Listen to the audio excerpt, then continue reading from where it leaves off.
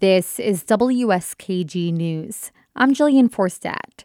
Local governments statewide are debating whether to enact good cause eviction laws.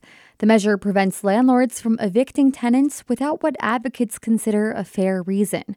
A proposal in Ithaca has been on the agenda since this summer, but after a tense public hearing this week, the legislation has been sent back for more discussion. Ithaca's good cause eviction legislation outlines the reasons a landlord can evict a tenant. That includes lease violations and failure to pay rent, given it wasn't dramatically increased.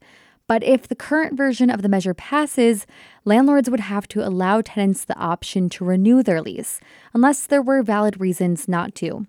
Here's City Councilor Cynthia Brock. For the tenants who have done everything right and abide by their lease, they should be ensured an opportunity to renew their lease at a rate of increase that is conscionable. The legislation also caps how much a landlord can increase rent year to year at 1.5%, what Brock calls a conscionable rate. But landlords against the legislation say it'll have unintended consequences, like a drop in development in a city where affordable housing is already scarce. Here's Jonah Friedman, a landlord with properties in Ithaca. Most landlords will opt for short-term renters, example, students, over potential long-term tenants, such as local families, if we are no longer able to decide how much to raise our rent on current tenants. Landlords say they want to form a group to give input on the legislation.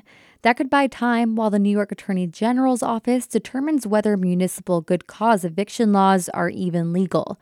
Officials in Beacon, a city in the Hudson Valley, say they've requested an opinion from the AG on whether cities can pass these measures.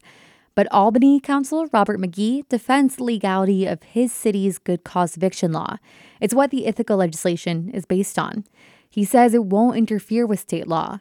Still, Ithaca city councilors who oppose or are unsure about the measure say they want to hear out the AG before passing the legislation. Another meeting is scheduled for December. Jillian Forstadt, WSKG News.